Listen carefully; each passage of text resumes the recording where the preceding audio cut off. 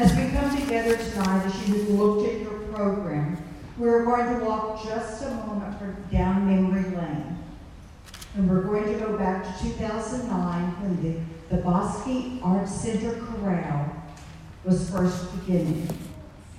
And this chorale was a vision of Steve Watson, who was just an incredible musician. He loved music. Music was his passion. And he worked, and he worked, and he asked for assistance, and he invited people to participate until we have what you currently see on this stage. The other person who was with Steve in 2009, starting all of this with Joy Williamson. And Joy was a longtime music educator in the state of Texas, having taught in many different districts.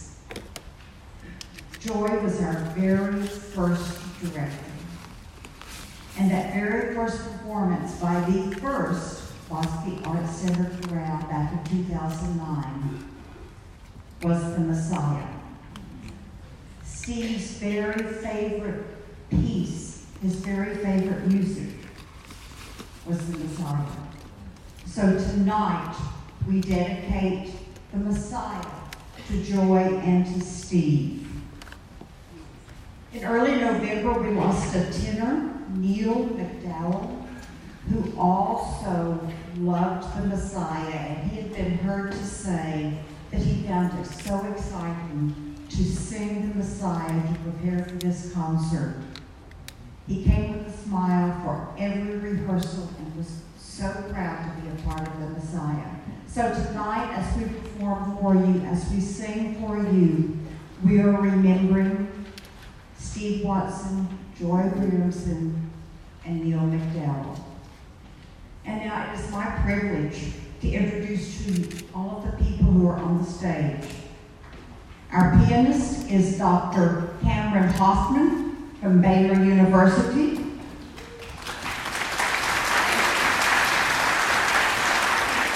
We have the Bosque Chamber Strings.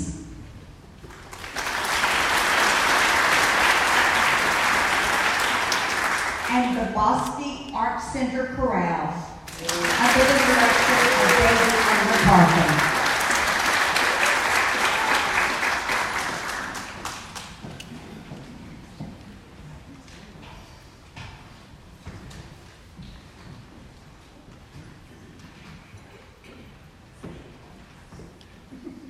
For God so loved the world that he gave his only begotten Son, that whosoever believeth in him should not perish, but have everlasting life.